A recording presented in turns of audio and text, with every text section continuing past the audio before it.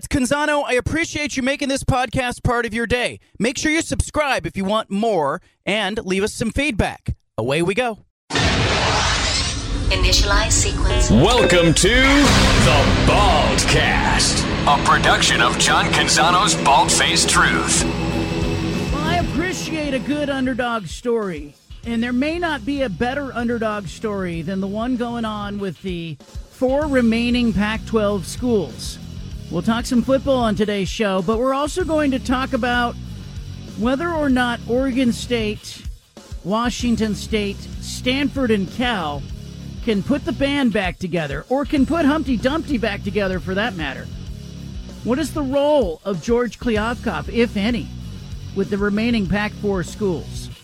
Scott Barnes, the athletic director at Oregon State, is going to come on the show in the 4 o'clock hour. And I suspect that Barnes is going to express his frustration. I suspect he's going to tell you that he's been working hard behind the scenes, he and his team. I suspect he's going to unveil some of the inner workings of what has gone on in the last week or so with Oregon State and Washington State in particular. And I'm going to ask him questions. Can you trust Stanford? Can you trust Cal? Hell, can you trust anybody in today's college football world? Yeah, it's a football world, and the rest of us are living in it. Scott Barnes will be with us in the 4 o'clock hour. But I want to ask you a question in front of that. As it pertains to the remaining 4, I have heard some people argue that it's better just to let the conference dissolve, better to just move forward, let it die, let it disintegrate. It's too hard. It's too difficult a task to try to reassemble it. Without Oregon and Washington, without USC and UCLA in particular, the tent poles are gone. The tent is on the ground. What are you doing? Is it possible even to put it back together? Now, that's one line of thinking. I've heard others argue that it would be awfully inspiring to see the 4 remaining schools lean into the NCAA tournament revenues, lean into some of the other assets of the conference. They've got some other revenue streams that if they walk away from they basically are walking away from $60 to $70 million in revenue. Do you use that revenue? And do you lean into Oliver Luck to try to put the 4 schools back together and start adding San Diego State, SMU, Colorado State, whoever else you can add? Do you find that to be at all inspiring, interesting? In a world of college football where everybody's saying you either have to be with the haves or you're with the have-nots, is it possible that the 4 schools could ask a different question and just go, why not? Why not put it back together? Is it better than going to the Mountain West Conference and accepting that, hey, in the Mountain West Conference, you're going to probably be a bigger fish in a medium-sized pond. You still have access to the college football playoff, but you're losing revenue, massive amounts of revenue. I actually find what they're trying to do, at least as a first option, inspiring. It's not like Rocky on the steps in Philadelphia with his arms raised, gonna fly now, all that. But it's pretty inspiring to see what Oregon State, Washington State, Stanford, and Cal may try to do. But again, I come back to the idea, can you trust Stanford to stick around? How long will they be part of it? Is that a risk that Scott Barnes and Oregon State are willing to take? That they get down a path that includes rebuilding the Pac-4 and then look over and see Stanford going, oh, no, we got an invitation to the ACC now, or we got an invitation to the Big Ten now. Now we're out. Good luck trying to rebuild that without the Bay Area TV market. There's something there if the 4 schools can find it. I think it's a long shot, but Oliver Luck being involved makes me feel better about it, and I'll ask Scott Barnes all the important and hard questions when he joins us in the 4 o'clock hour. I want to hear from you. Is it worth the attempt? Is that a good plan A for Oregon State? And again, I don't think they have much time here. I think it's a matter of, you got to figure this out before they kick off the football season. You got to know what direction you're heading. You need to be able to recruit during the football season and tell prospective players where you're going to be playing. So I feel like they've got, the better part of maybe 5 to 7 to 10 days, maybe 14 days to try to figure out, can they put the 4 schools back together? And then you either have to, at that fork in the road, pivot towards the Mountain West Conference or the American, or doing something else. 503-417-7575. Answer me this. Do you find it at all inspiring if Oregon State and Washington State take a it's us against the world approach and bring Stanford and Cal into the fold and say, okay, it's the four of us. We're the Fantastic Four, the Final Four, the Four Forgotten, whatever you want to call them. Whatever you want to call them. They are the last four remaining Pac-12 schools. And is that at all inspiring if they try to put it together, or do you find it disappointing and sad altogether? I also have been talking with a lot of people about this coming Pac-12 season. And it's an interesting theme has come up that surprises me. I was talking to my buddy John Wilner of the Bay Area News Group. We do a podcast, Canzano and Wilner, the podcast, as it's named. And on the podcast, he said that, he wonders what this season means. Is it a meaningful season, given that everyone's scattering? And I took objection to that. Like, I actually think like a great metaphor for this upcoming Pac-12 season is kind of rooted in the shows that we all stream and watch. I don't know if you watch Sopranos, Tony Soprano, Bada Bing. Were you a fan of Paulie Walnuts?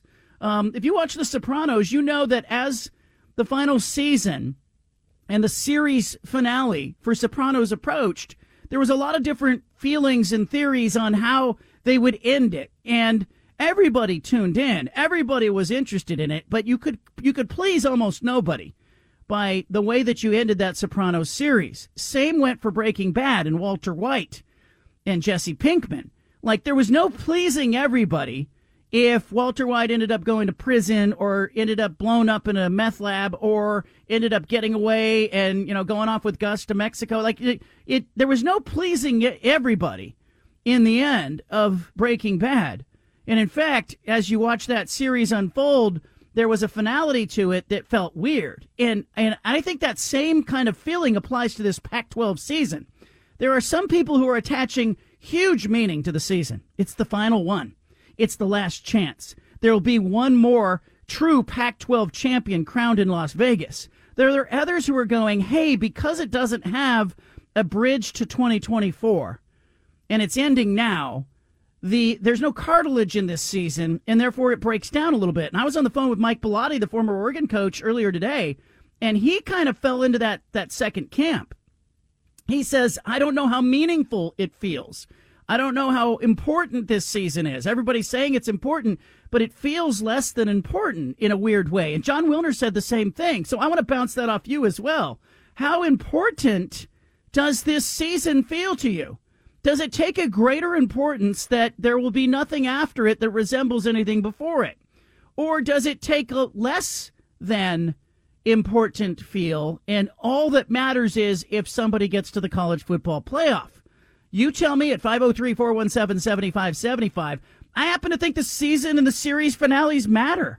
But you're right. Like, for people who go, hey, you know what? Season 2 of, the Sopranos ended and it left you like with a cliffhanger. You waited until season 3 to get it. Same with Breaking Bad. But the series finale comes along and you are Game of Thrones even. You are the build-up for it is so great that there's no pleasing anybody. The build-up for this Pac-12 football season has been terrific, too. 5 teams ranked in the top 18. Terrific quarterbacks, including the return of the Heisman Trophy winner Caleb Williams. Bo Nix at Oregon, on a billboard in New York City now. Bodacious as it goes. You have all this build-up. Michael Penix Jr., will he be the number 1 pick in the NFL draft? Like, there's all this tremendous build-up. And then behind it, certainly a letdown of epic proportions as 108 years of history goes away. So you tell me, this Pac-12 football season, more important, less important, insignificant, significant in your mind, in the greater picture? Mike Bellotti says it feels less important. John Wilner says it feels less important. I say, are you kidding me? This feels like it's bigger than any season that's come before it. Somebody's going to go down in history as the final Pac-12 champion as we know them. Where college football is going, though, is undeniable. And maybe in the big picture, what comes next in the Big Ten Conference for Oregon and Washington, what comes next in the SEC and the Big 12 as Arizona, Arizona State, Utah and Colorado scatter in one direction. What comes next for the 4 remaining schools that are left behind certainly has become a bigger story in this preseason than any of the quarterbacks, any of the teams. The offenses and defenses that we're most often talking about are the ones inside the athletic department. 503-417-7575. You tell me, are you inspired at all by the thought that the Pac-4 could try to rebuild? Or does it kind of go, doesn't do anything for me? Also, this season, more or less significant in your mind, has it lost something that there's nothing coming behind it? 503-417-7575. We got a great show for you today. Judah Newby, I got to know. When you look at this season, more or less significant in your mind? Man, you're getting me fired up today, John. Gosh, it's so significant. It's so significant. I can't help but think, and I might have had a different opinion if the teams weren't as good, if the quarterbacks weren't as damn good in this conference as they are this year compared to the rest of the country. Of course, it has greater significance because it is the last one. We're talking about 108 years here. We're not talking about like some team that only played in the American League for 15 years going to the National League all of a sudden. It's not like that. This is 108 years of epic college football history that's going to be that's culminating in this. And it sucks that it's the last year, but once you move past that initial, disappointment, this has an incredible feel to it. I just think it's going to culminate Civil War, Black Friday in Autzen Stadium. DJ on one side, Mateo Uiagalelei on the other side, Dan Lanning on one sideline, Jonathan Smith on the other. It's going to be a tie game, 5 minutes left as the twilight is settling in, and Yormark gets the game on Fox, of course, and we're all just looking at each other. We're looking around the stadium, and we're like, this is it. This is the epic finish to the Pac-12 football season we were all hoping for. I just visualize that happening, and I'm getting chills thinking about it. I really agree with you that this has the highest stakes it could possibly have. I just think there's going to be one more name put on the trophy, and I understand, because Mike Bellotti sounded sad about kind of the downfall of the Pac-10, Pac-12, all the history, all of that. He's not knocking where Oregon's taking it. I think he and I see it the same way, in that way that we all kind of understand that Oregon did what was best for Oregon. And now the others must do what's best for themselves. But I also think this season has to mean something. Every season has to have meaning, and I mean that going into that's why the Trailblazers, for example, in the NBA. That's why this upcoming season feels so sad to me, or maybe a little bit hollow, because we all know the Damian Lillard thing is lingering. We know that the Blazers aren't going to win an NBA championship. So I'm desperately searching for meaning in their season, and the meaning that I find is, okay, this is where the Blazers find their footing. This is where they make the deal that sets them up for their future. They trade Damian Lillard, they get the draft picks that they had coveted, or the young prospects they have coveted, and the meaning will come in what the Blazers do from a roster standpoint, not what they do on the court. So the meaning in this Pac-12 season is really interesting, because I think on one hand, you've got some teams that are probably highly motivated to go out and kick ass. Oregon State is going to show up to play. And I think all the teams and players are going to show up and try to win. But I just think as a program, as a university, Washington State and Oregon State have the biggest chips on their shoulder. It's why the Apple Cup and the Civil War games, I think, are going to be really interesting, because they not only feature the two teams that got left behind, they feature the two teams that are playing with the chip on their shoulder on the road in what could be the final rivalry game played in some time. And I think that's going to be really interesting. Do you think it matters more for one of these teams to win the conference? Will the conference season matter more if Oregon State ends up holding the trophy at the end of it, as opposed to Utah holding it for a third straight time? I think players probably will all say it's meaningful to them. They all want to win. They all want to compete. Coaches probably say the same thing. But I think when you look at fan bases, I think the Oregon State fan base is probably more engaged in it than the Oregon fan base, because the Oregon fan base, I think, is peeking ahead a little bit to the Big Ten and going, okay, the expanded playoff, those at-large berths, the investment in recruiting, got good footing. Obviously, Phil Knight will subsidize whatever Phil Knight needs to subsidize as the program lands in the Big Ten Conference. I think Oregon fan is peeking ahead, and Oregon State fan is going, this may be all we have here and now this season, And it may be all we have for a while. And I think there is, I think a real temptation here. And I'll ask Scott Barnes that, coming up in the 4 o'clock hour. I think there's a real temptation for Oregon State fan to kind of view this as, the final chapter of the Pac-12 and an important one in their book. And everybody else is going, yeah, it's important, but we have Big 12 business to tend to next season, or we have Big 10 business to tend to next season. And where is college football going? And we need to recruit with an eye towards that. And, Oregon State might lose. Like, if Oregon State doesn't get its feet underneath it, it might lose a bunch of players in the transfer portal. There may be a threat that Jonathan Smith could say, you know what, first Power 5 job, that it's a real Power 5 job, and, I'm out of here. Like, I'll ask Scott Barnes all those things. Is he worried about Jonathan Smith? Is he worried about the transfer portal? How important is it for Oregon State, if they're going to do a rebuild, to get their feet underneath them? And then, lingering in the background is August 30th. It's an important date in the college football world. We're a couple of weeks away from this meeting where the college football playoff, governors, so to speak, are all going to meet. It's the, the Power 5 conference commissioners plus the Group of 5 conference commissioners plus Notre Dame's Jack Swarbrick, and they're going to meet, and they were supposed to hammer out like some of the final details and the final distributions for the expanded playoff in 2024. But we're now being told that because the Pac-12 might not be a thing, probably won't be a thing, likely won't be a thing, and definitely won't be a thing in its current form, that some of the discussion that day will relate to whether or not they should be taking away the automatic berth for the Pac-12 conference. I think there's some real urgency on behalf of the remaining 4 schools to get their act together, because August 30th, they're going to want a voice in that room. And I'm not sure it's George Kliavkoff's voice that should be in the room. Maybe it should be Oliver Luck. Can we zoom in Oliver Luck to that meeting? Is that possible? Is that at all possible to get Feels like it. Pac-4 advocate of some kind? I thought that was inevitable. College football playoff reformation, even past the initial restructure that they did. I thought that was possible even after Colorado left. Do you think that the college football playoff would have just stayed put if, with the Pac-10 being the Pac-10, without, reforming itself even further, and the Pac-10 still would have gotten the automatic qualifier?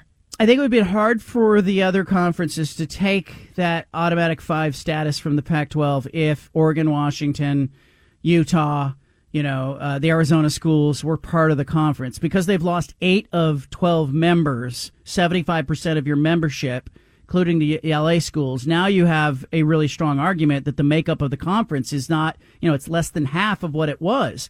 And so I think they have a real problem there, and they're going to have to advocate for themselves. And that's why I think, it's not a matter of weeks, really. Like I say, they have, 5, 7, 14 days. I also think like that 5, 7, 14 days is important, because they're going to need to go into that room, and they're going to need to say, hey, look, don't strip us of our status. The NCAA says we have a 2-year grace period to put this conference back together. Give us a shot to put the conference back together and see if they get some empathy from the ACC, some empathy from the SEC, and maybe the Big Ten has so much blood on its hands that it doesn't, it says, all right, we give you a little bit of a grace period. We'll take a look in a year and see what your makeup of your conference is. And if it looks too much like a group of 5, then you're going to lose that automatic bid. But as it stands right now, it is the top 6 conference champions who will get into the playoff with automatic bids, and then there are 6 at-large berths. So it's a 6 plus 6 to get to 12. What some of the conference commissioners are talking about now is going to top 5 conference champions, take away the Pac-12's automatic berth, and then 7 at-larges. And that's great for what? The Big Ten and the SEC in particular, who are going to argue, hey, we have 18 and 16 members all of a sudden. And hey, we've got more members. We should get more bids. And so they're going to want those at-large berths, because they're going to want to take them away from a conference like the Pac-4, who, in its current form with Stanford, Cal, Oregon State, and Washington State, you can't argue they deserve an automatic bid. But if they could piece it together some way and make that argument between now and August 30th, they may get the others to go, okay, let's go with the 6 plus 6 just for now, and we'll revisit it in a year. And I think that would be a huge benefit to attracting schools like San Diego State and SMU if you're the Pac-12, because you want to sell the idea, hey, conference champions getting into the playoff.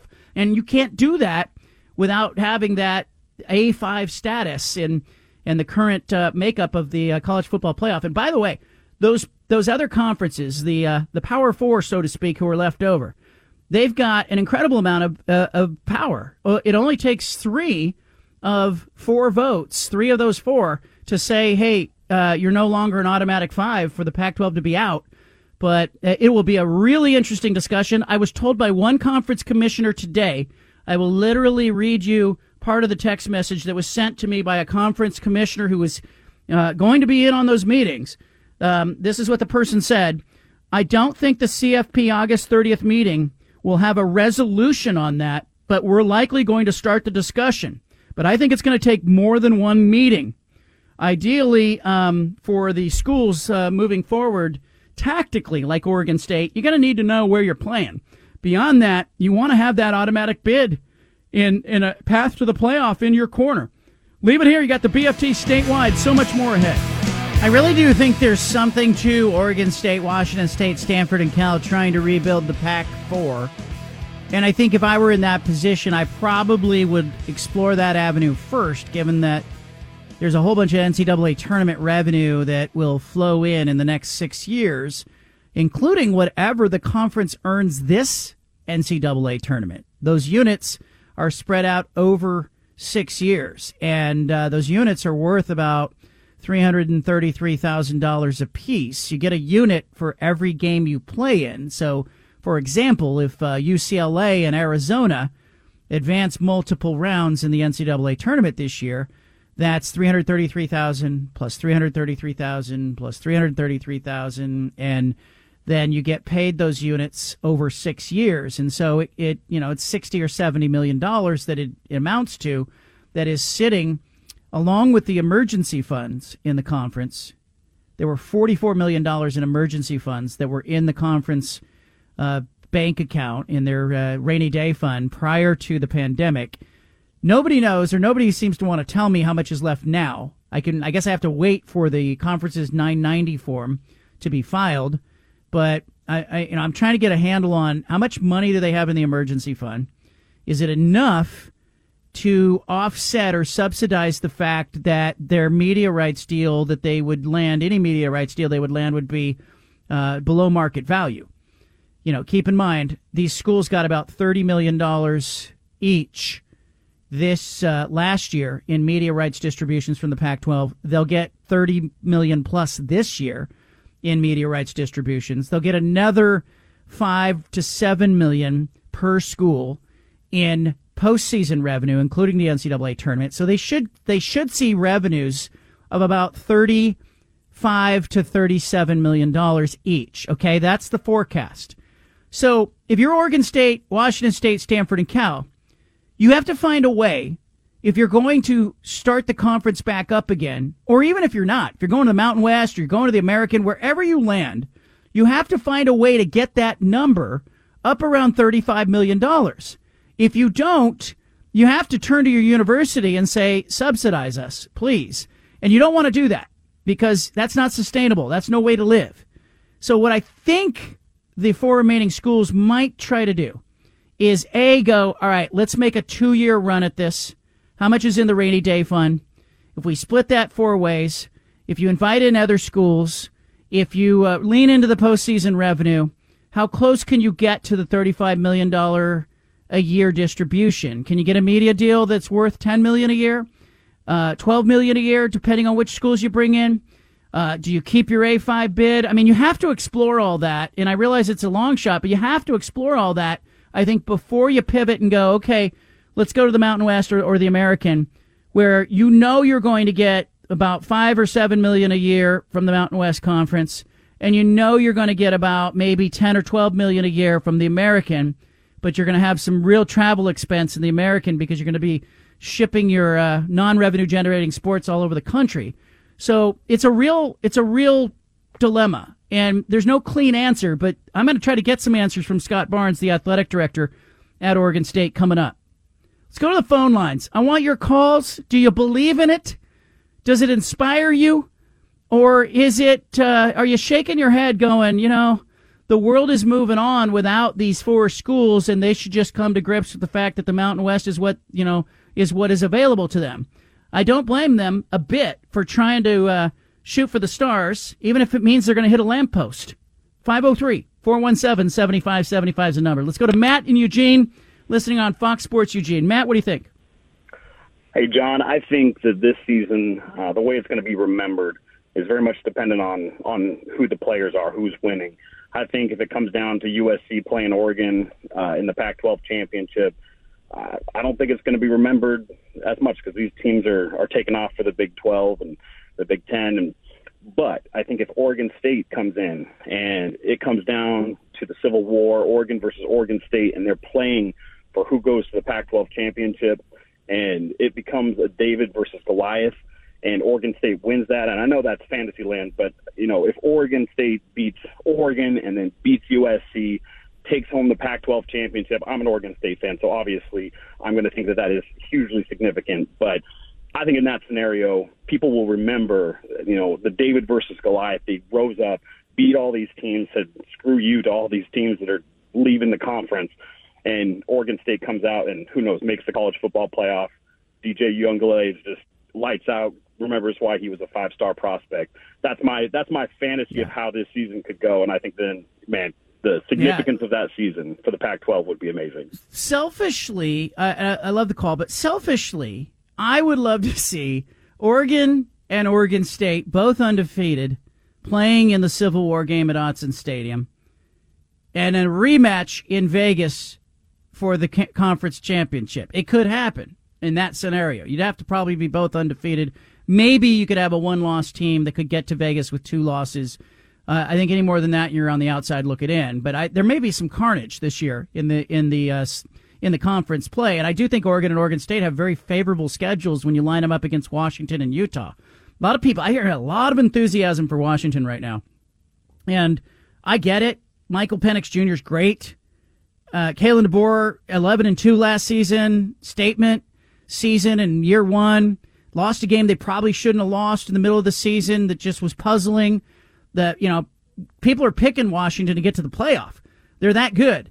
But I look at their November, and they have to go on the road and play USC, Utah, and Oregon State in back-to-back-to-back games, 2 of them on the road, and I'm not seeing Washington getting through that gauntlet undefeated, and there could be multiple losses in those 3 games. And I kind of think that's where their season potentially derails. The pace of their season I don't like. I don't like that it's loaded up like a tube of toothpaste. That, at the end of it, they're going to have a problem, I think. And so I look more at, yesterday I was asked, gun to my head, who plays in the conference championship game. And I said, well, it's hard to pick against USC. And I'll take Oregon State because I think they have the easiest schedule. But after that, it's Oregon for me. So I kind of I'll say what I said on the show the other day. I think the winner of the Civil War football game at Autzen Stadium on that Friday, right after Thanksgiving on Black Friday, I think the winner of that game is going to Vegas. I think that winner of that game is going to play for the conference championship. It just feels like a playoff game for me. Let's go to the phone lines. 503-417-7575 is the number. Steve is in Dallas. Steve, what's on your mind? Hey, John, I was just curious about what BYU did.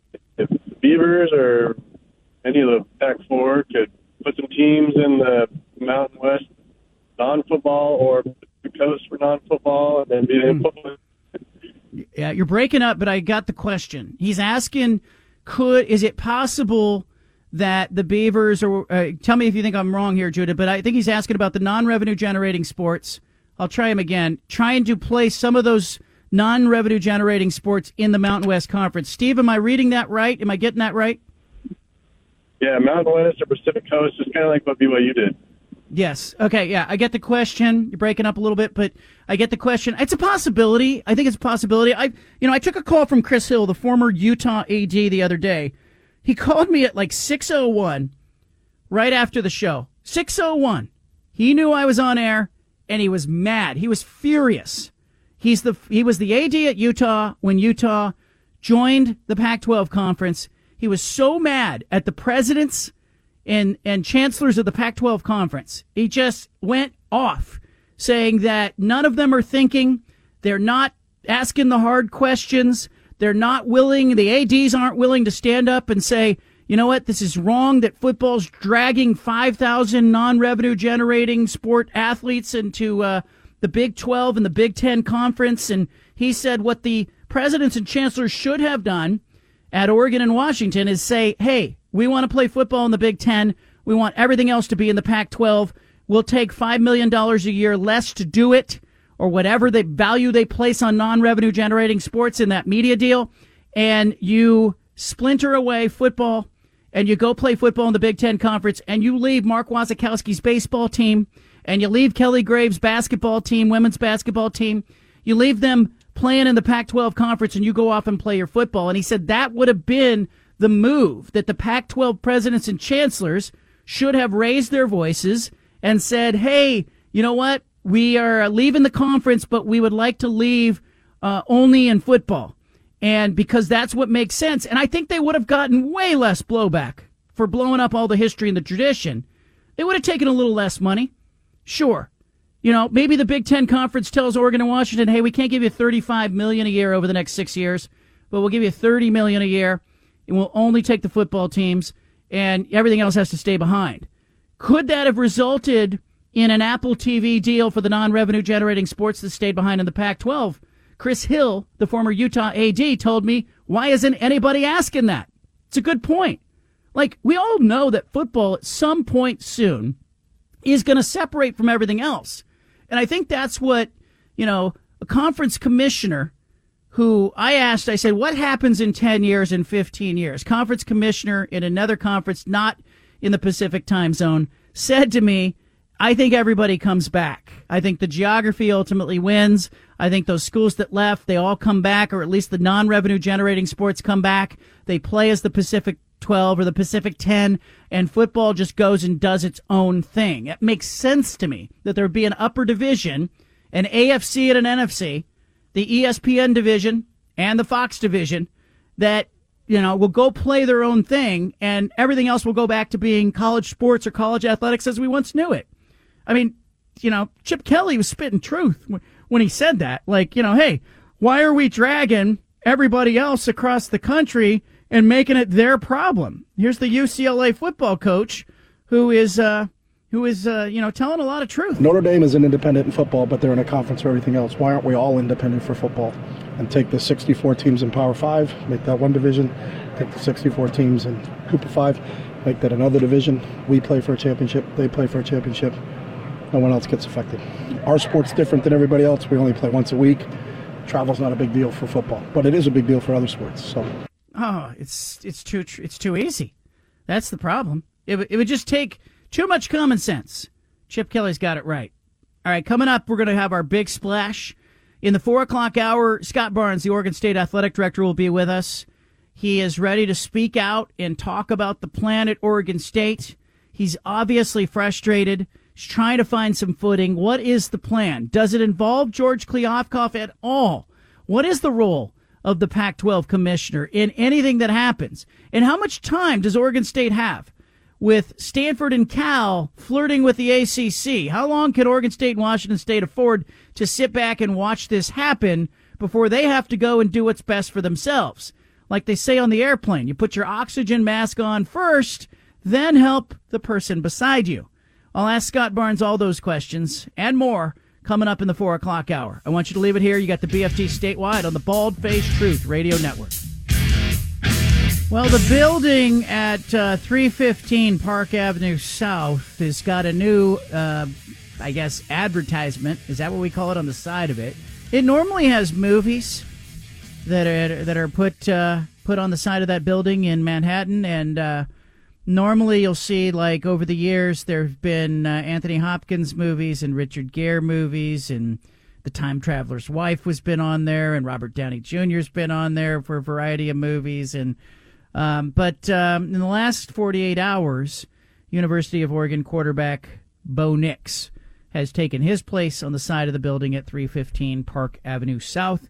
And a lot of people are wondering how this will go this season for Bo Nix. I think it's pretty cool that Oregon does this kind of stuff. It's splashy. It's different. I'm sure it costs an arm and a leg, but they're in it for it, you know, and they're into it. And it sort of signals to recruits that, hey, you could end up on the side of a building in New York City. and Bo Nix on the side of that building, and I'm kicking myself because I saw like some early images on Twitter of that going up on the side of the building, and we've got some correspondents in New York City who have worked on this show and whatnot, and I'm kicking myself for not reaching out, going, hey, run over there and take a picture of that thing when it's finished and done this morning. I have tweeted out a photograph of it. It says Bodacious. It's got Bo Nix in uniform, kind of, you're seeing his back. And, it's another recruiting tool, another marketing tool for the University of Oregon. It's not Joey Harrington at Times Square, but it's pretty close. Judah, do you think this is a cool thing that's Oregon's doing? Does it turn you off? What does it do for you? It's interesting that they chose to do it with Bo, and maybe it's with the Big Ten stuff, but I'm figuring that, they had to reserve this like long in advance of all that. Joey, Portland kid, Oregon through and through, senior year, 2001, all this momentum. Bo, this is a little bit of a different, profile, is it not? I mean, Oregon's, just wrapping their arms around him and trying to get him to New York. I mean, is it now Heisman campaign, or is it just a recruiting ploy? Oh, I think it's a Heisman campaign. 20 years, more than 20 years later, after Joey Heisman in 2001. But you're walking around Manhattan, you're going to see Bo Nix going up in the city that never sleeps. It's pretty awesome. That's pretty cool, though. I would agree with that. And like you were just in New York not long ago, so you can visualize it pretty seamlessly. I've walked around that very area a time or two myself, so I can feel that. And it's great to have an Oregon brand up there. What do you think, the language master that you are, of the marketing word bodacious? I like it. I think it's all right. I'm not going to question the Nike marketing people. I think they know better than I do. But I think the bigger thing is, I think this is a three-pronged thing. Because on one hand, I think the reason why it resonates so much, particularly for people in the Pacific Northwest, to see this happening, is we feel forgotten or ignored in the Pacific Northwest. And I think splashing Joey Heisman or Bodacious in New York City is, in your face. You can't ignore what's happening in the Pacific Northwest. I think there's an element to it, and I think it's why that resonated in 2001 when all of a sudden Joey Harrington's at Times Square. And, there's that famous magazine cover of the New Yorker, and I literally have a copy of that magazine cover in my studio, and it is the view from Manhattan, and it basically shows all the buildings in New York City. Then it shows the Hudson River, and then beyond that, there's nothing. Nothing exists beyond the Hudson River, and so it's a reminder to us all when Bodacious or Joey Heisman gets put up in New York City. It's a reminder to us all that this is kind of the we're going to fly under the radar, we're okay being in the Pacific Northwest sentiment. It's all Nike driven. It's all just do it. It's all Bo knows. It's Bodacious. And I think they had a problem in that they had to dovetail off of Bo knows without doing Bo knows. So I think Bodacious works in that way. And it's not his face. It's the back of his jersey. It's a signal that, hey, something's coming. Pay attention. Do not ignore. And oh, by the way, the Downtown Athletic Club is not that far from that building. And it's a message, one, about you can't ignore the Pacific Northwest and Oregon football. Two, it's a Heisman campaign launch for sure, because it just comes, in the run-up to the college football season. And look, as a media member over the years, I've been on the receiving end of a number of lame Heisman campaigns. They'll send you like a mouse pad with a player. They'll send you a notepad. They'll send you a thumb drive. They'll send you a pen, so-and-so for Heisman. And that's all cool. But it's like stupid tchotchkes that get sent out. And all of a sudden, Oregon's going, we're just going to buy a building. And they put Bo Nix on the side of the building or Joey Harrington on the side of the building. So I think it's a very in-your-face, big-time move. So you got the Heisman element. You have the marketing piece of it. And then beyond that, you've got just the Nike, a reminder to recruits who may be thinking about going to Oregon that you have the power of the Nike marketing machine on your side when you join Oregon. And in a world of NIL, where your brand becomes everything. Hell, the Colorado football players are putting their Twitter and Instagram handles on the backs of their jerseys during practice. It's kind of tacky. But Oregon's going, hey, you don't need to do that. We're going to put you on a building. Like, if you go to Oregon, you have a chance to be on the building in New York City. Like, it's an awesome show of the force and the power of Nike marketing and Oregon football. And I think it's a win-win-win in a number of ways, and it's another example of how Oregon just does things better than other schools. They just do. Yeah, it's quite the flex that's unique to the Ducks, and Phil probably only needs to make a handful of calls to make something like that happen. Can you only do this once every 2 decades, though? I mean, are you surprised they didn't do it with Dixon or Masoli or Herbert? They didn't do this with Marcus. They chose to do it with Bo. I kind of wonder... I think the game's changed, and I think the game was changing in 2001 when they put Harrington on the side of the building. I did not arrive in the state of Oregon until December of 2002, but I remember that going up in Times Square, and it was an announcement of Oregon football wanting to matter on a national level. It wasn't just about getting Joey Harrington to the Downtown Athletic Club and trying to make him a finalist and buy some votes and get some recognition. It was an announcement that Oregon football was ready to matter. And so I think the game has changed. I don't think Marcus Mariota needed the campaign. And I think, we have seen a pivot in the space where name, image, likeness, the transfer portal, realignment is driving a whole bunch of attention to college football. And I think that kind of stuff can matter right now, especially with Oregon joining the Big Ten Conference next year.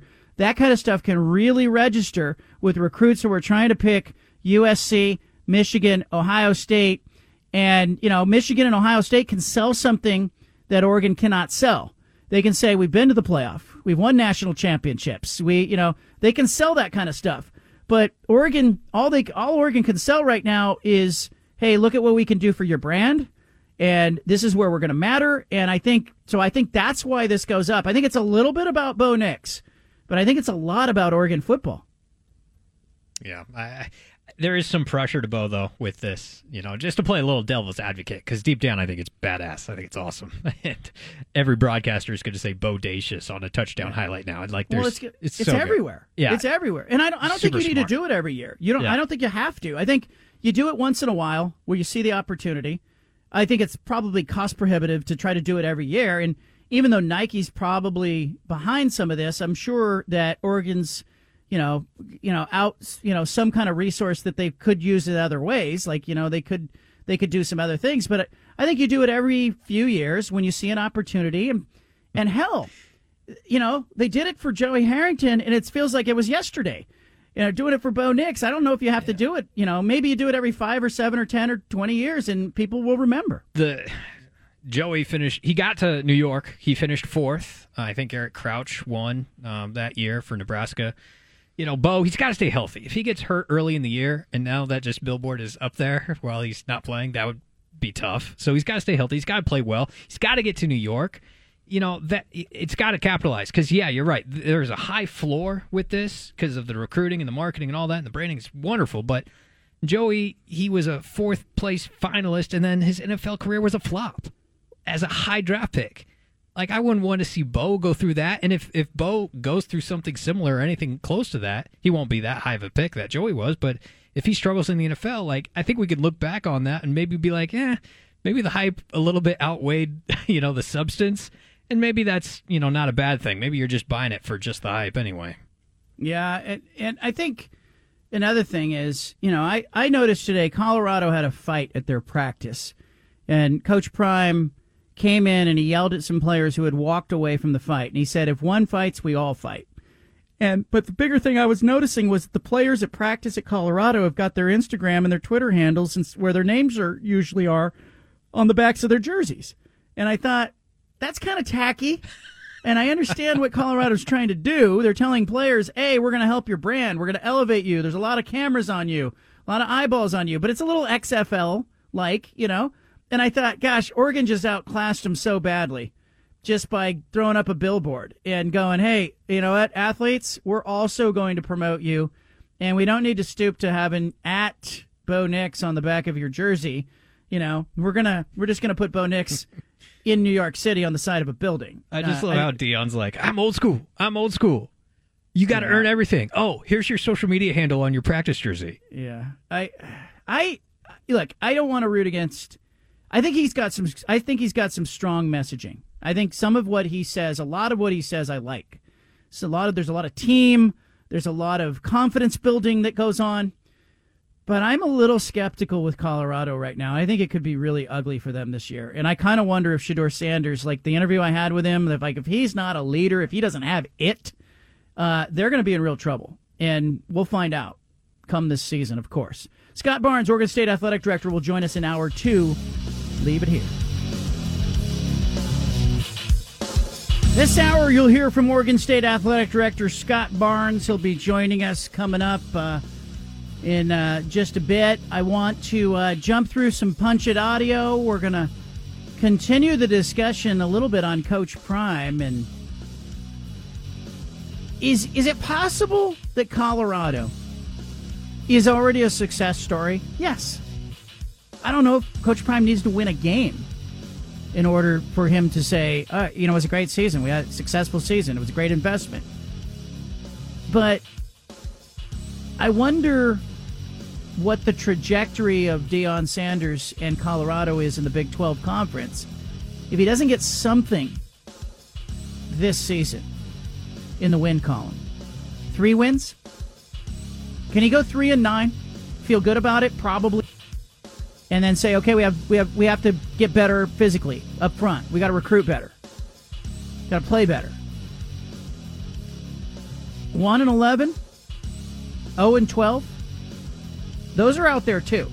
And I still would argue that Rick George, the athletic director, could go, hey, you know what? We sold out our season tickets. Revenue's up. Life is good. Much in the same way that Jonathan Smith, he didn't get great success in his early years. He built something, though. Keep an eye on Colorado. I like a lot of what Coach Prime says. His messaging is solid in a lot of ways. Even at practice when, fight breaks out and he scolds a couple players who walked away from the fight, and he said, hey, one fights, we all fight. You don't leave your teammate over there. I get that.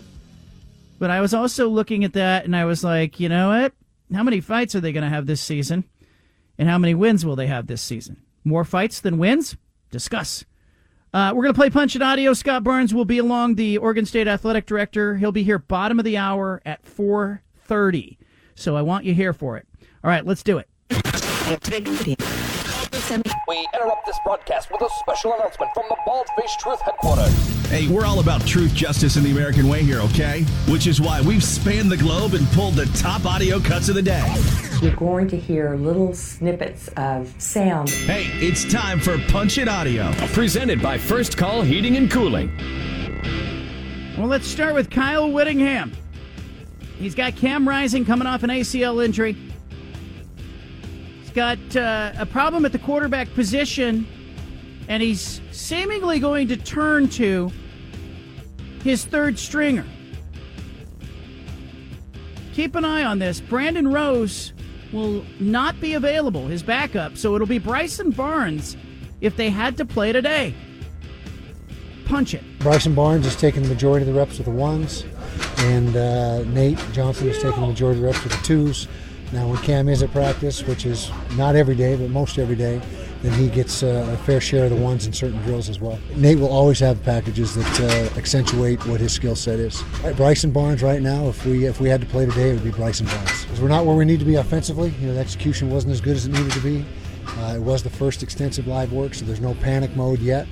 But we've got to see improvement 2 days from now when we have our second scrimmage on Thursday.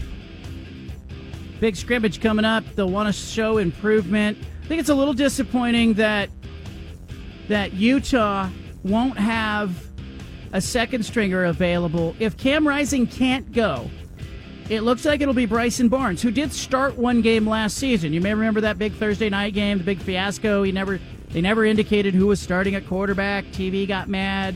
Whittingham got mad. Everybody was mad. Utah opens the season 2 weeks from tomorrow on a Thursday in Salt Lake City. We'll be there. We'll be on the scene. I'll be checking in on this show from Rice-Eccles Stadium as the Pac-12 season gets underway. Nick Daschle covers Oregon State. DJ Uiagalelei, subject of our conversation. Daschle thinks DJ is looking good and leading. Punch it. DJ has been, he's the guy. I mean, he just looks like the guy. Even today in practice, I mean, it was just like he threw like about a 45, 50-yard post to Anthony Gould, who'd beaten Jaden Robinson. And it was just a nice looking ball that he threw. And he threw a lot of those Saturday in the scrimmage. And he just seemed to have command, and things just seemed to go right when he was out there. Things go right. He's got command. I need to see DJ complete the short passes, the gimmies, the swing passes out of the backfield. You know, the 10-yard out. He needs to. I saw him during the spring game miss on too many of those for me to get too far down the road with DJ Uiagalelei as the quarterback. But if he has settled down, if he looks focused and feels focused, this is all good. It's all good for Oregon State. Big season. They'll open the season at San Jose State on a Sunday, a rare Sunday game in college football. But they will open Sunday, September 3rd, 12:30 kickoff for Oregon State. Dan Lanning says there are some takeaways from their recent scrimmage, and he shared them. Punch it. There was a ton of things, looking back. I mean, ultimately, we want to tackle better. We got to take care of the ball better. A lot of things that I walked away with saying right after the scrimmage still hold true. Situationally, got to play a little bit better situational ball. Red area 2-minute for both sides of the ball. But we have to stop the run better defensively and have to do a better job in those situations offensively. Got to do things better. Got to catch the ball. Got to block. Got to tackle. This is what football coaches say after scrimmages. Oregon's going to be fine on the offensive side of the ball. I don't have a lot of questions there. Bo Nix, Will Stein, the offensive coordinator, those aren't my big questions. By the way, I'm efforting Dan Lanning for tomorrow's show. But Oregon will open their season at home against Portland State on September 2nd, 12 o'clock kickoff. The big one for Oregon, and where we find out what Oregon's about, is week 2. They'll go to Lubbock, Texas, September 9th. That is a big game, 4 o'clock kickoff, our time. In an important game for the Ducks in their schedule. They win that one in week 2, and I think they can get to their bye week undefeated. Herman Ho Ching, 44 years old, died on Sunday. I wrote about him today at johncanzano.com. What a story. What a tough guy. Tough life. Tough upbringing. Tough guy. Tough football player. Drowned on Sunday in the Clackamas River. Too many college football players and former players in our state finding summer and the fatalities of summer. Todd Doxley, Spencer Webb, Jesse Nash, basketball player 1987, drowned in the Willamette River. Herman Ho Ching, 1998, as a freshman, comes into a game that Oregon's struggling in against the University of Texas El Paso. I talked to Mike Bellotti about this today. Bellotti told me that the fans at UTEP were throwing tortillas at his players on the sideline during the game. Just razzing them. UTEP was winning the game. Herman Ho Ching came into the game. Punch it. It's 3rd and goal from actually the 3-yard line. They'll run it up the gut with Herman Ho Ching. Touchdown, Oregon. Herman Ho Ching with his first career touchdown. And Oregon is within a point after of tying this game. Now they're going to set up the screen to Herman Ho Ching. Gets 1 block, 2 blocks, hurdles one man, 40, 30. Herman Ho Ching is going to take it to the house. Jones with just 1 carry in his second period. Counter Trey. Ho Ching He's still on his feet. This is amazing. What a remarkable run by Herman Ho-Ching. Looked more like a pinball than he did a running back. Well, I was going to call him the pinball wizard. Elton John would be proud. Watch how he protects the ball when he gets hit here, Todd. He's going to kind of curdle over it and bounce off the next guy. That's 5 points. There's 5. Ding, There's ding, 10. ding, ding, ding, ding, ding, ding. 10 more. Herman Ho-Ching had 117 yards, 3 touchdowns in that game in 1998. Finished his college career at Oregon, just 2 seasons he played, with 7 touchdowns. Mike Bellotti said when he was on, he was fantastic and felt like he was just scratching the surface when he left school at the University of Oregon after only 2 years. I did not know that he settled in the Portland metropolitan area. I did not know he had at least one kid who graduated, I think, from Portland State. He's got grandchildren. He's got children. He was living a good life. On Sunday, with temperatures and a heat advisory soaring, Herman Ho-Ching did what a lot of people do. He jumped into the Clackamas River. I'm told by the Clackamas County Sheriff's Department that they don't believe he struck anything in the water. It could have just been a case of shock from the hot temperature outside and the cold water in the river. I'm told he jumped multiple times into the river without incident and then jumped and did not surface. Paramedics were called. Water rescue was called. They could not revive him. Herman Ho-Ching, dead at the age of 44. I wrote about it today at johncanzano.com. Talked to Achilles Smith. Talked to Mike Bellotti. Talked to Herman Ho-Ching's high school coach back at Long Beach Poly High School in California about what Herman was about and what he came from. And Mike Bellotti shared that there was a death threat against Herman Ho-Ching's life when he was a freshman at Oregon, and that the FBI was involved. The FBI was called.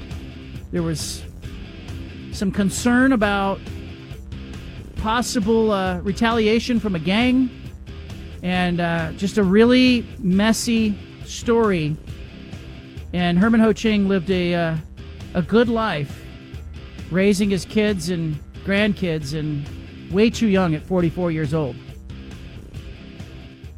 Sean Payton, Russell Wilson, can he fix him? Kimberly Martin, ESPN. Punch it. It's too early to say that, right? But watching that Broncos game and watching Russ, there were still moments where he looked lost. Like it felt like they took so long to even get in the end zone. And after seeing him last year, you felt like, okay, the starters, they got to play in the preseason. We're going to see a different Russ. And then I saw a lot of what I saw last year. And then I started to get worried. And then I said, wait, pause. It's August. So it's still too early, but there's reason to be still concerned because we don't know if Sean Payton can actually fix Russ. Can he fix him? Will they end up happily married, head coach, quarterback, or will Russell Wilson and Sean Payton, will that relationship end in a divorce? That's a better choice of words.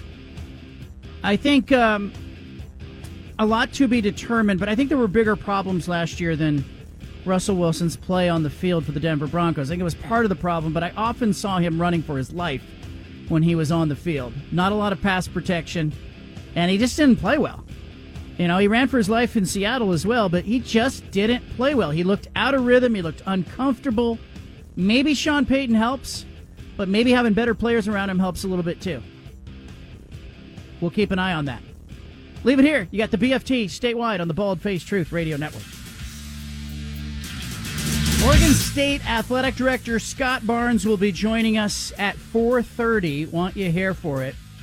He'll be joining us coming up to talk about what's next for Oregon State. I have so many questions for Barnes that need to be answered. Anna's popped into the studio. You're going to have to step aside when Barnes comes in for this interview, Anna. I'm okay with that. You all right? I'm just happy I have a chair to sit in today. Yeah, that was kind of funny yesterday. For people who don't know, well, you were on this tour. You were touring around, going to beaches and spas, hanging out with the kids, hanging out with your mom. And so you were not in the studio for like a week. Mm-hmm. And a week in my world is like, it's a year. Yeah. You know? So it was like, I didn't have you here, so I rearranged the studio. Mm-hmm. Yeah, everything changed. Moved my seat. Yeah. Got multiple cameras and a lot of lighting. We're going to be doing some filming in here at some point of the show. And your seat was, I guess, just eliminated. Yeah. And I didn't expect you to come in. I even put on the show sheet, Anna, to be determined.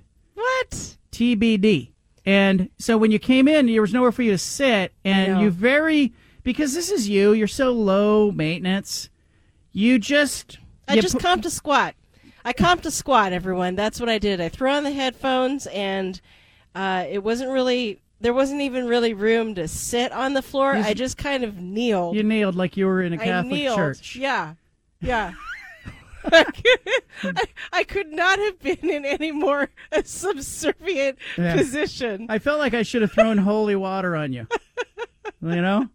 and said something in Latin, I'm Taiwanese, so I could have kowtowed, Yeah. By the way, your mom was here. Speaking of Taiwanese, your mom's here. You guys break into Mandarin. We do frequently in front of me. Yeah. Have you learned it yet? Are you fluent yet? I could tell when you guys are talking about me. Yeah, but it's most of the time. But is that rude?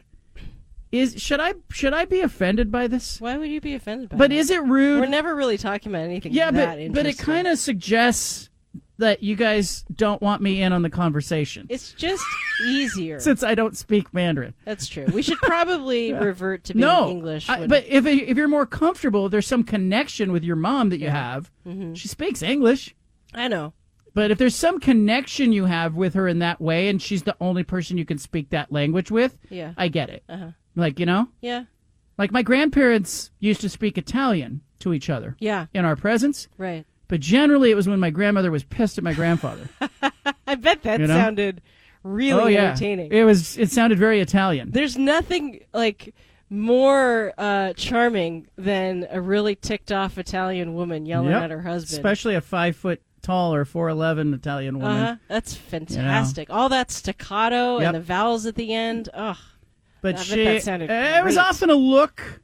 She might have pinched his arm. Like every once in a while, she'd pinch him. Yeah, she was a pincher. Yeah, and then there was some words exchanged. I know some bad words. Yeah. I don't think I could say them. I think the FCC, if they're listening.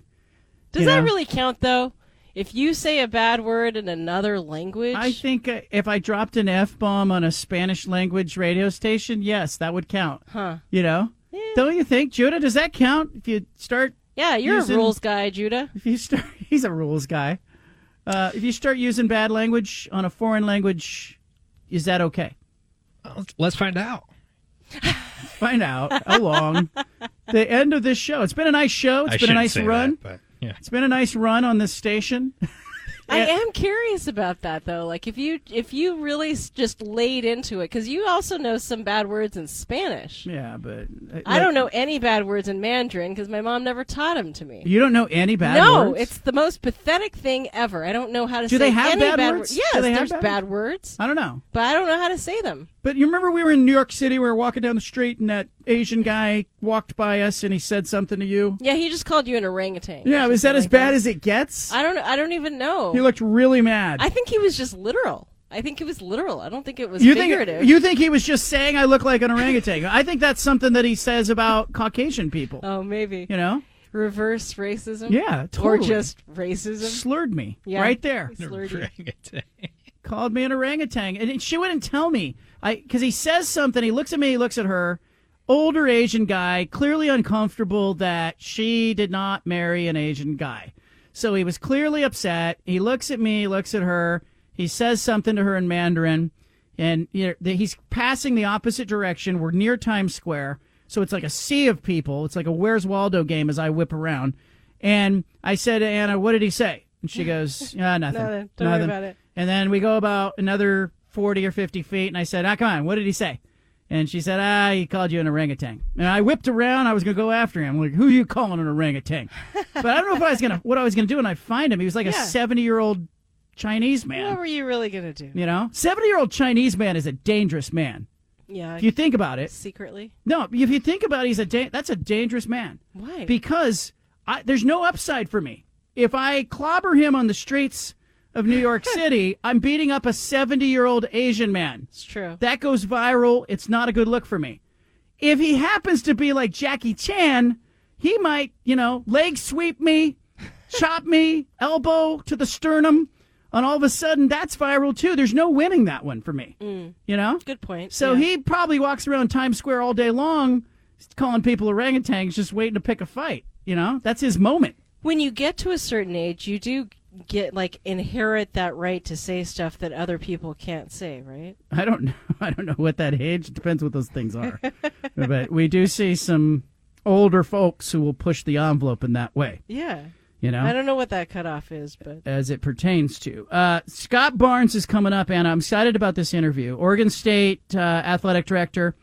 They've got to be frustrated. They're looking for direction. Can they trust Stanford and Cal if they want to rebuild the Pac-12?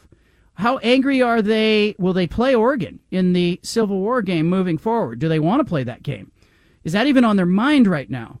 What else? George Kliavkoff, is he involved at all? Is he just the commissioner in name at this point, or is he involved at all with the 4 remaining schools?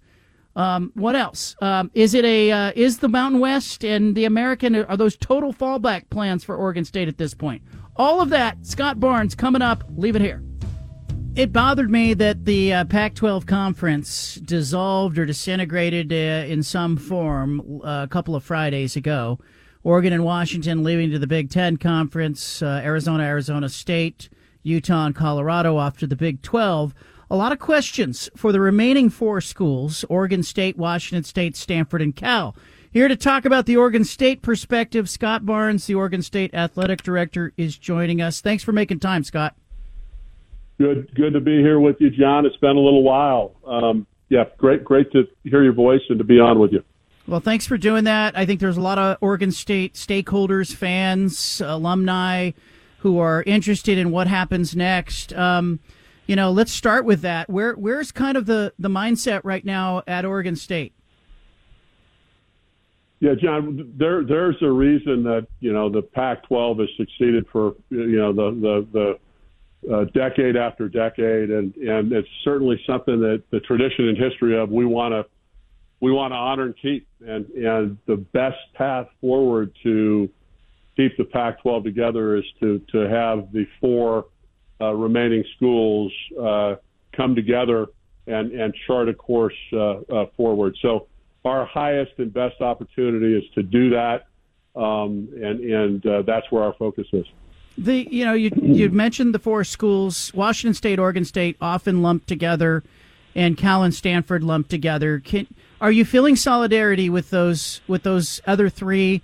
How much conversation has there been between the 4 remaining schools? Quite a bit of conversation for sure.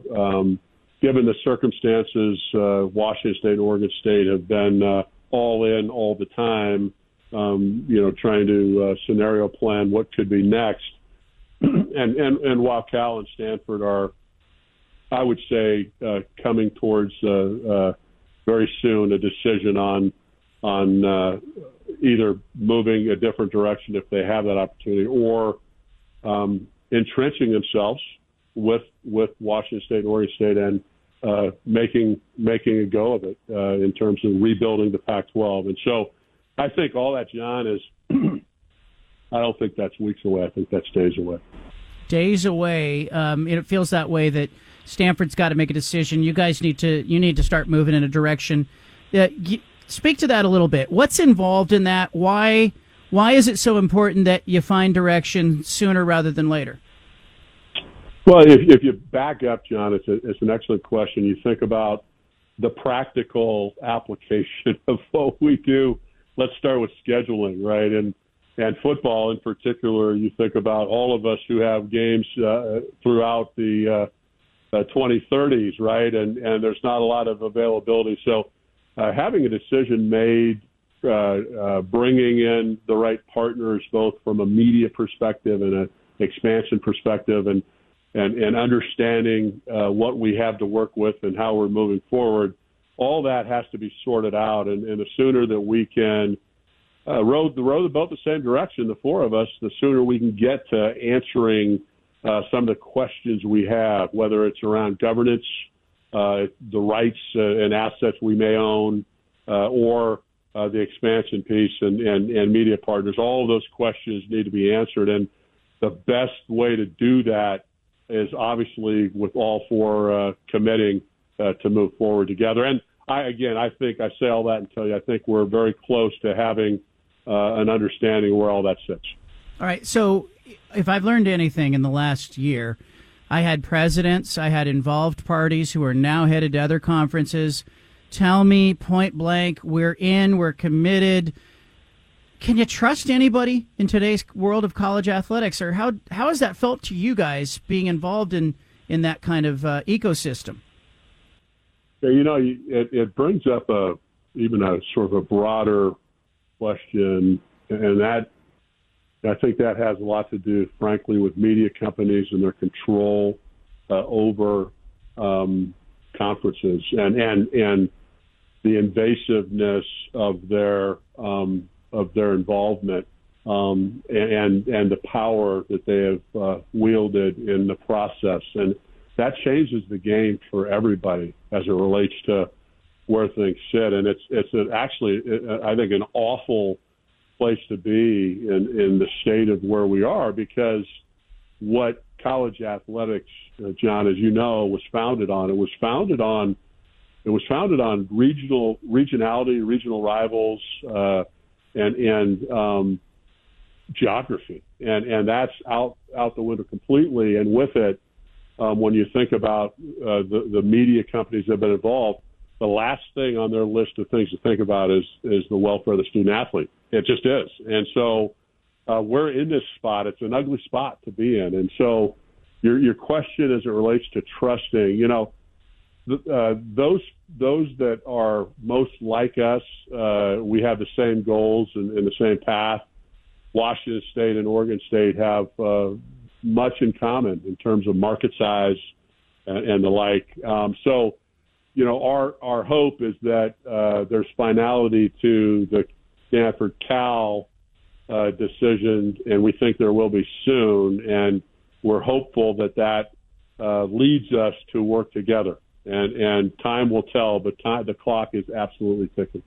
If the four can stay together, you've got some assets, you've got intellectual property, you've got some NCAA tournament distributions. There's an emergency fund. I'm not sure how much is in there, but in the last fiscal filing, I think it showed like $44 million.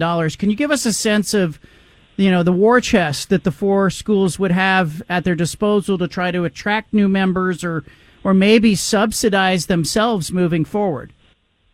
Yeah, John, that is the question of the day. As we think about a path forward and we think about the members that remain, four of us remain. We are the voting bloc of the Pac-12. What are those rights? And legal experts will help define what rights we have to a lot of assets. And those are some of the questions we're seeking, because you're exactly right. Those in any way you want to use those things you mentioned, and I'll add Pac-12 Network, I'll add bowl alliances, you can add several other assets, but all of that we need to determine clearly, what our rights are to that, because that, coupled with whatever media deal might be out there and able to craft with say a conference of 8. Those are the levers we need to pull, and that's the leverage we have, both the rights to those assets and a potential evaluation of a new media deal, whatever that looks like. Oliver Luck, I had reported that he is working on behalf of all four schools. Is he driving? Is he helping drive this conversation, or is it a George Kliavkoff involvement? Where does the role of Oliver Luck and George Kliavkoff begin and end in your world right now? Right now, John, we are, Washington State and Oregon State are joined at the hip. We're in continual conversation with Stanford and Cal as recently as this afternoon. We'll continue that dialogue, helping them get to where they're at. But George has not been involved in our path forward at all to this point. And I'll just tell you that's a presidential decision in terms of what his role may be moving forward. And so certainly that'll be further discussed and obviously with George, and we'll see what that looks like moving forward. But that has yet to be determined. Scott Barnes with us, Oregon State Athletic Director. I mean, it's been a hell of a year. I mean, there's no other way to put it. You know, for people who don't know, you were you were being honored at Fresno State when you had that heart incident, and by miracle of God, you've got a cardiac team on the scene, and you go through that. You come back amid the negotiation. The conference is spiraling. From a personal standpoint, it's had to have felt like, a surreal year for you. It's been a tough one, and we've had tough ones before. Jonathan and I were sitting on my back deck having a cold beverage the other night, talking about that first year together, and we were dealt a really bad deck of cards. My football coach walked off the job 5 games in, and we're maybe the worst program, if you'll remember, in all of college football. And we found a way forward, and we will find a way forward again. In terms of my health, I got to tell you, John, I'm pretty excited. I am at my college playing weight right now, and feel great. No limitations there. So we'll navigate this. We'll put our student athletes in the best and highest position we can. And come out of this with some opportunities. It gives you perspective, right? I mean, you look up and you got your family there. You're still here, and you have that perspective of going through it with Jonathan Smith in that year after Gary Anderson and getting back to a position where you could win 10 games a year ago. I know a lot of Beaver fans are concerned about, what the uncertainty could do to your roster with the transfer portal. Mm-hmm.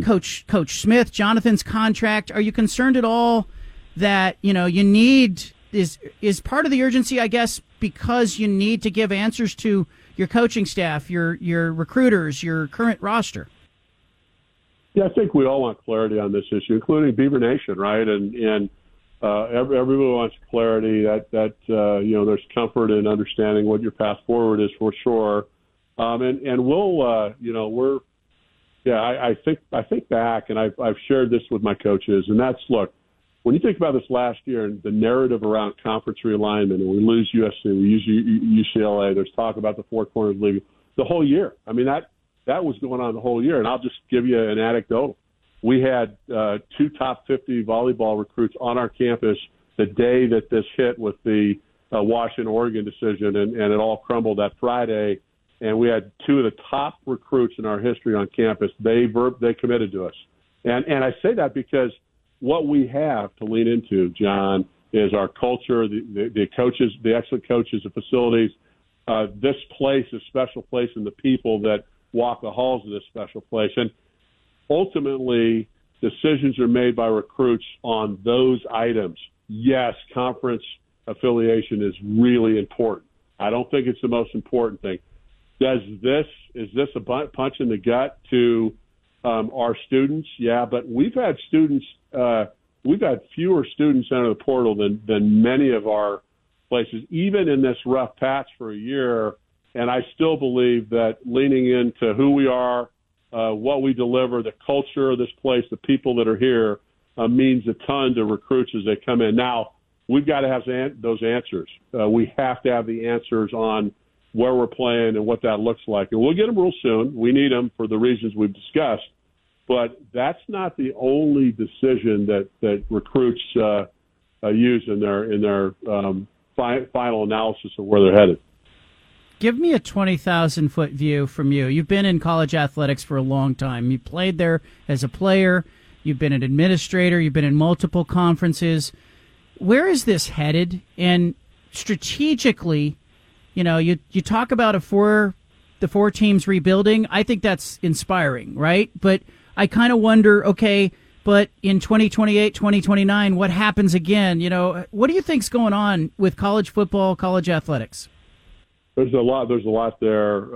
I think will there be buyer's remorse for folks who made the decision to travel across the country, and in 5 or 6 years, may they be thinking about coming back? I think, to your point, because this is so dynamic, John, the landscape is so dynamic, and not only conference alignment, but the evolution of name, image, and likeness, the Alston hearing, the transfer portal, all of those things, the creeping of places like the G League, Ignite, and some of those other leagues that are creeping up and taking top college prospects.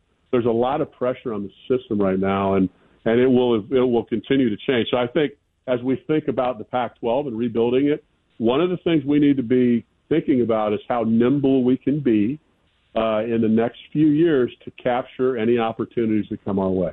And that could be in or out. That can be various combinations of that. But as we think about reconstructing this, we want to think about some flexibility so that we can build on it or that we can move and be nimble enough to react to the latest opportunities that may be out there. And I think that's something we need to craft into whatever we do moving forward. The University of Oregon, University of Washington, as it headed to that Friday morning meeting with the CEO group, it appeared that everything was going to stay together, and then all of a sudden it did not. How angry were you? How frustrated were you? And, and as that unfolded, were you surprised by it? Look, we had a meeting on that started that week with what I would refer to as almost a kumbaya meeting on a Monday night ahead of the board meeting and AD meeting or the board meeting on Tuesday morning, and we were all in, hands in the ring. We got pitched we all got pitched. We were in that meeting as well Tuesday. The $23 million Apple deal. And I will tell you, it took a couple days to get our heads around it. But I'll also say in the same breath, John, that there was some big-time opportunity there. Now, might we have been about a year ahead in terms of all in on streaming? Yeah, maybe. But there was unbelievable growth. And as you know, what's happening in linear television right now, it is dropping. Homes are dropping like flies. There isn't any demographic growing in the linear space. So we got comfortable with that by Thursday. So to answer your question, by Thursday night, this thing was done. There hadn't been an offer from I don't believe there had even been an offer in my calls to my colleagues at that point. And this was going to get done. Even with the offers, this was going to get done. I don't know what switched it, but let me tell you that when you make a somewhat of a knee-jerk reaction that late in the game when you were in, based on the numbers you saw, and you were in, and then all of a sudden you're not, I think there might be some buyer's remorse down the line. And for me, that is, people ask, well, would somebody else have taken that and run with it if they're offered? No. The answer is no, because we had something that was going to be successful right here in a regional lineup with a 100-year-old conference. So, no. We could have made it work, and we could have actually closed the gap on the SECs and the Big Ten situation, looking through rose-colored glasses, if this would have worked out. The schools that we had, and oh, by the way, we got better, not worse, when Colorado left. We had a chance to add a member that would have made us better. And that group could have got some things done, and that's what we were all thinking we were headed towards. So, yeah, furious, as I've said. Mad at the moment for sure, but channeling that energy to what's next, and that's where we're going to go. And we're fighting for our student athletes, and we're going to do everything we can to put them in the best position. And I do not believe that was the best position when other options were available, and for student athletes. And it just is what it is. So we pick up the pieces and we go get something done.